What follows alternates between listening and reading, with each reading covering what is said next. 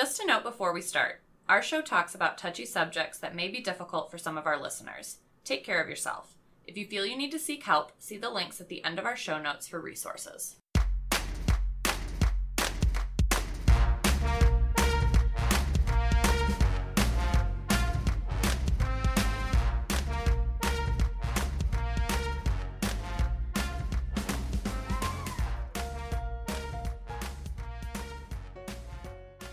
Welcome to Touchy Subjects, the podcast that aims to make those awkward conversations around domestic and sexual violence just a little less awkward. I'm Sean. I'm Allie. And I'm Sierra. And in today's episode, we'll be talking about healthy relationships. Every relationship is unique and they are all different. But we want to set the groundwork today to talk about what all relationships, all healthy relationships, should have in common.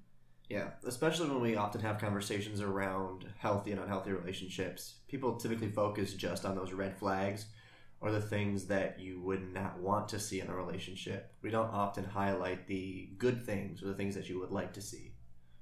So, of course, healthy relationships are what our goal is. Especially in doing this podcast, we want everybody who's listening to be able to have the resources and the tools that they need to build their own healthy relationships. However, it is important to realize that how we grow up and the media that we watch or hear or whatever that looks like, that shapes our relationships and how we view them and how we expect them to be in a way that can kind of be dangerous for how we're setting ourselves up. Our society doesn't really do a great job of teaching the fundamentals of healthy relationships. So by the time that we come in, as prevention educators, or by the time that we are here doing this podcast, essentially we're helping people to unlearn some of the things that they've already learned about what relationships look like. And a lot of times they're wrong. Yeah, especially when you consider that generally when we're getting to have these conversations with them, it's in middle school or in high school. So by that point, they've had 13 years of exposure to how relationships look in media or from what they've been told by other people. So we're having to work towards, like you said, that unlearning process for them because they have 13 years to solidify how they view relationships or what things they're expecting to have in a relationship. And sometimes those aren't the greatest. Honestly, I think it's time that we start to hold media accountable for, what it's portraying to us when it comes to relationships. For example, you see children growing up watching Disney movies and seeing all these fairy tales about princes and princesses and happy endings and all of that kind of stuff, but that's really not the way that the world works. And that goes off and teaches kids to pursue those TV-like relationships. And then as they grow up, that's what they continue to do. And of course, for all of us who are much older than children, we can tell that the things that we watch definitely don't portray healthy relationships, but still pursue those relationships and wait for things to get better like they did in the Disney movies. And it also ends up being when you have those Disney relationships is they either start out really bad, like Belle and Beast, or they don't really have any problems throughout their entire relationship. So then when you start to get into relationships and you start having those arguments or disagreements like you're inevitably going to have in a relationship, it starts to seem like, oh, this is just bad. This is not something that we're supposed to have. We're not supposed to argue. We're not supposed to have these differences when really a lot of your relationship is going to be having to work on those differences that you have in a effective manner instead of turning everything into a disagreement or an argument, being able to communicate effectively and figure out where that compromise needs to be. Right. The truth of the matter is that relationships are hard work. And when we're raising kids to think about relationships, if we're not telling them the truth that relationships take work and relationships take, persistence and communication, then they grow up thinking that those fairy tale relationships are it and it should just magically happen. Which really kind of sets our kids up for failure. So that's why it's important for us to be talking about healthy relationships, what they look like, and what goes into them. And it always ends up being like an area of discussion a lot of times too with my students is that we don't always know how to communicate effectively because we're worried about coming off as like we're being combative, or that they just don't know how to use the right words to communicate in that relationship and express how they're feeling. So then let's talk about some of the ways that we can ensure that we are having healthy communication in our relationships. Well, speaking to Sean's point about conversations becoming combative, one important thing is to realize that there's a difference between responding and reacting to different situations and different conversations. So it's important to know that you can take time and think about what it is that you want to say instead of just blurting and maybe even saying something that you don't mean or making the situation worse. Yeah, and it's fine to leave the room and cool down. So that way you're not saying things in that heat of the moment and you're actually able to figure out the words that you want to use and articulate your point without making it come off as bad or making it sound like you're just trying to say things that are going to hurt that other person. People fight differently, though, and I think that this walking away can be difficult for some people because there are people that want to figure things out right now, in this moment. We're going to fight through this. We're going to figure it out.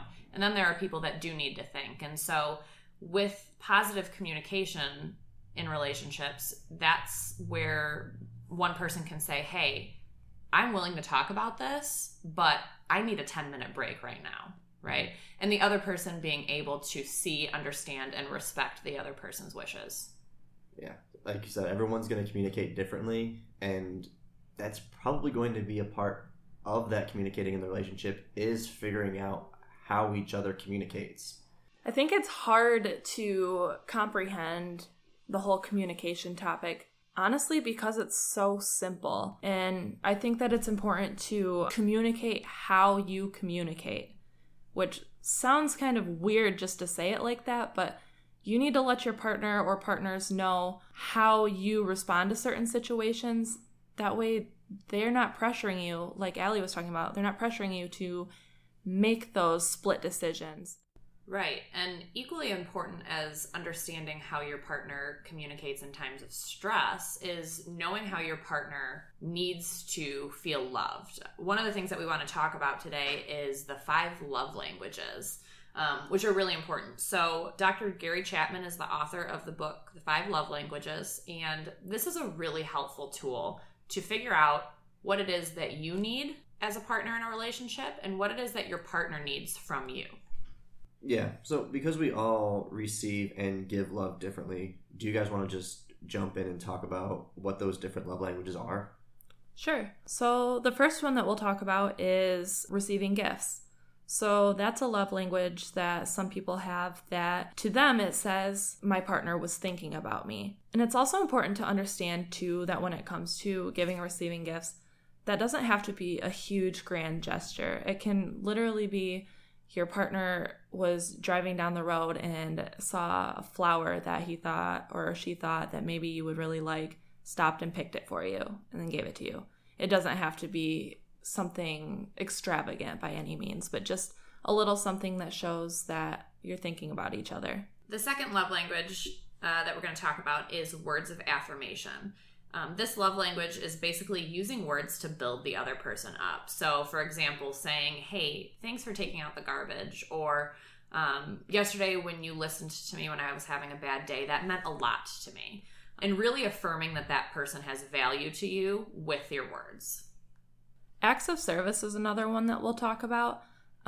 So acts of service is just what it sounds like. It's when your partner does something for you that they know that you'll like or that you'll appreciate. So that could be cooking you a meal or helping to wash dishes afterwards or even helping you with a project that you have going on. And it's just a way to make things easier on you and show that that's how they want to help you or that's how they want to show love to you. The fourth love language is quality time. Which is giving your partner undivided attention. So spending really good quality time with your partner, right? So this isn't time that's spent on each other's phones or watching a movie, but it's maybe sitting down to dinner and talking about your day, or going for a walk every night and just really being present with each other. And then finally, the fifth one that we'll talk about is physical touch. So this is a love language that people feel the most love from their partner when they have some sort of physical interaction with them, whether that's just holding hands, hugging, kissing, or even sexual intercourse. All of it is that physical connection between one another. Yeah, and these love languages aren't always going to be black and white either. Because while someone's main love language might be physical touch, they may also really benefit from those acts of service or those words of affirmation. Like, I know for myself, words of affirmation is a really big one for me, but quality time is also really up there. It's important to know what your love language or love languages are, but it's also important to know that they can change. So just like Sean said, with his top ones being words of affirmation and quality time, that might change for him, the next time that he takes the love languages quiz. For example, my top love languages currently are pretty much tied between quality time, words of affirmation, and physical touch. But when I've taken the quiz previously, I would have physical touch at the top and then quality time not near it, or vice versa. So it's important to know that these things aren't stagnant and they change just like you change as a person. And knowing how your partner gives and receives love is really important because you can understand them better. So, for example, my fiance and I have completely different love languages. So once we took this quiz together and I realized that his primary love language is acts of service, everything made more sense to me. Acts of service is actually pretty low on my love language list. And so I, unbeknownst to both of us, was expecting him to have these big, long poems of love telling me how much he appreciates me. Meanwhile, he was showing me that he loves me by taking out the garbage and by doing the dishes and by cleaning up the house for me. And so there were times where I got frustrated thinking, well, he's not telling me that he loves me like this, but he was telling me with acts of service, and vice versa. My primary love language is words of affirmation. They're nice for him, but they're not necessary. He would prefer that I make the bed in the morning or keep up with the laundry or little things around the house that show, hey, I know that you had a rough day at work and, I'm here to make things easier for you. Yeah, and I think it's kind of cool too when you start to understand love languages, you can start seeing them in other people as well. So it doesn't have to just be their dating relationships. So like I know my dad doesn't use words of affirmation very often in terms of like how he expresses love for people. It's like I hardly ever hear my dad say like he loves me and like stuff like that, which I know he does because I know acts of service is really high up there for my dad. So I know if my house has something going on, there's a problem with it, he'll be over immediately to help me fix it without even having to ask him more than once. Or he's gone over to my house before, even when I wasn't home, to like fix my toilet when there was a problem with it. So once we start being able to understand the love languages and how other people express them, it makes it so we can start actually feeling and understanding how other people do love us. And while love languages are a great way to understand how our partners receive love and how we give love, it's also really important to understand what boundaries our partners may have and what boundaries we have, so that when we're loving our partners and they're loving us, they're able to do so in a way that makes us feel the most comfortable and makes them feel the most comfortable. Having boundaries in relationships is a really crucial step to safety in relationships and feeling safe with one another, which we believe everybody has the right to have in a relationship. We talked about boundaries a little bit in our sexual violence episode, and we talked about it in terms of consent. And so while consent and boundaries absolutely apply to sexual situations, they also apply to the everyday kind of run-of-the-mill stuff that you might experience in a relationship. The really cool thing about boundaries is that you get to choose what your boundaries are. And There's a lot of them that you can choose to have in relationships, and a lot of them are things that you don't necessarily think about as being boundaries. For example, if you want to be able to go out with your friends without your partner there, you can set that boundary for your partner and let them know that you want your alone time to just be with your friends, and that's okay. And another boundary that you might set for your relationship is not sharing passwords to your email or social media, or the passcode to your phone, or your location on Snap Maps, or whatever else that you might use. It's okay to keep those things separate and private to yourself. Yeah, I'll have a lot of students who will sometimes say things like, well, why can't my partner let me go through their phone? If they don't have anything to hide, they should be okay with it. Maybe they just don't want you to go through their personal stuff. It's like, you don't have to give your partners access to your phone. It's important to remember in relationships that first and foremost, you have your interests at heart. And while we love our partners and we want to make them feel respected and safe, we have a duty to make ourselves feel respected and safe first. And so a lot of times I think that's where these boundaries come into play, right? Is to say, this is something that's important to me. And while I hear that you're saying something different, I have to advocate for myself first. So we're usually pretty good at recognizing what our boundaries are, or at least what we want to be enforcing, but we're not so great at respecting what other people's boundaries are. So, for example, this is something that you hear very commonly amongst all populations. It's, if you really loved me, you'd give me the passcode to your phone. Or, if you really trusted me, you would send me your location. Or, all of these different things. And that's not love. That's manipulation. In this case, the true measure of love is being able to respect the other person's boundaries.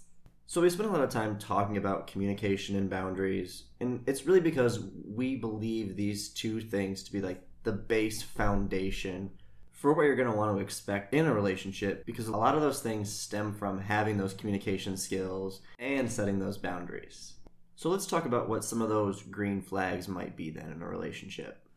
One green flag to think about is independence. So this is something where all parties in the relationship are able to still uphold their own sense of individuality. They still have their own taste in music. They'll still have their own movies and shows that they'll like to watch. They'll still have, their certain way to do their hair, makeup, or wear whatever clothes makes them feel most comfortable and most like themselves. And basically, each person will have the space to be themselves, both inside and outside of that relationship. Equality in a relationship is also a really good sign. And this is when the relationship feels balanced, when both people are putting in equal amounts of effort. So, for example, one person isn't, caring more about the health of the relationship than the other, or one person isn't doing all of the communicating and the other one is relying on them. So with equality, it leads to both partners feeling like they are equally as invested in the relationship. And like I alluded to earlier, with respect, is that a lot of times when we get into a relationship, we're not going to have the exact same beliefs or mindset about a lot of stuff in our relationships. But it's important that when we are in a relationship with somebody, that we are respecting those differences and not belittling them or putting them down because of it, or not feeling like we have to change for them or they have to change for us. Like, for example, with a previous ex of mine, we had different beliefs in faith. But it never turned into an argument of where one of us needed to agree with the other person. We were able to respectfully communicate about our faith beliefs, and we're able to more or less come to a compromise on, hey, I'm probably not going to go to church with you every Sunday, but if you really want me to, I would go to Mass. Just probably not every Sunday, especially because I really like sleeping in churches super early. So it really ended up being, we're able to communicate effectively to respect each other's differences, and we were able to come to a point where we were able to compromise. Another green flag in healthy relationships is that you have fun with the person and that you genuinely enjoy spending time with them. I mean, that's part of the reason that we have relationships, is to surround ourselves with people that we enjoy. And part of that too is going to be enjoying when good things happen to our partner. If they come home and hey babe, I got a race today, oh hell yeah, that's awesome, way to go, you're a champion. instead of being like, oh yeah, cool, this thing also happened to me. So we're not belittling that person's accomplishments, and we're genuinely enjoying when good things do happen to our partner. So with this list of everything that we've talked about, from trust and respect to having fun with each other to, encouraging each other's accomplishments, no matter how big or small, we want you to take away that these things are really great key takeaways in knowing whether or not a relationship is genuinely healthy. But we also want you to know that these are not the only signs of healthy relationships. Just like a lot of the lists that we've given you in our podcast, this one's not exhaustive either. It's one of those things where you can trust your own feelings, and if it makes you feel good, then chances are it's probably a green flag. And in being able to identify the green flags in relationships, we can also more easily sift through the pictures of relationships in media, which we've already talked about, right? And when we're able to do that, we can kind of unlearn some of those behaviors and expectations of relationships that we've had to learn. And with all of that being said, I think this brings us to a pretty good stopping point for today. And we'll talk a little bit more about relationships in the media in our next episode, so be looking forward to that. So, in the meantime, if you guys have any questions, please feel free to email them to touchysubjectspodcast@gmail.com. Feel free to follow us on Facebook at Touchy Subjects Podcast and follow us on Twitter at TouchySubsPod to keep up to date with everything that we have going on. Thank you all for listening to this episode, and feel free to join us in our next one. And in the meantime, don't be afraid to challenge, ask, and discuss when it comes to touchy subjects.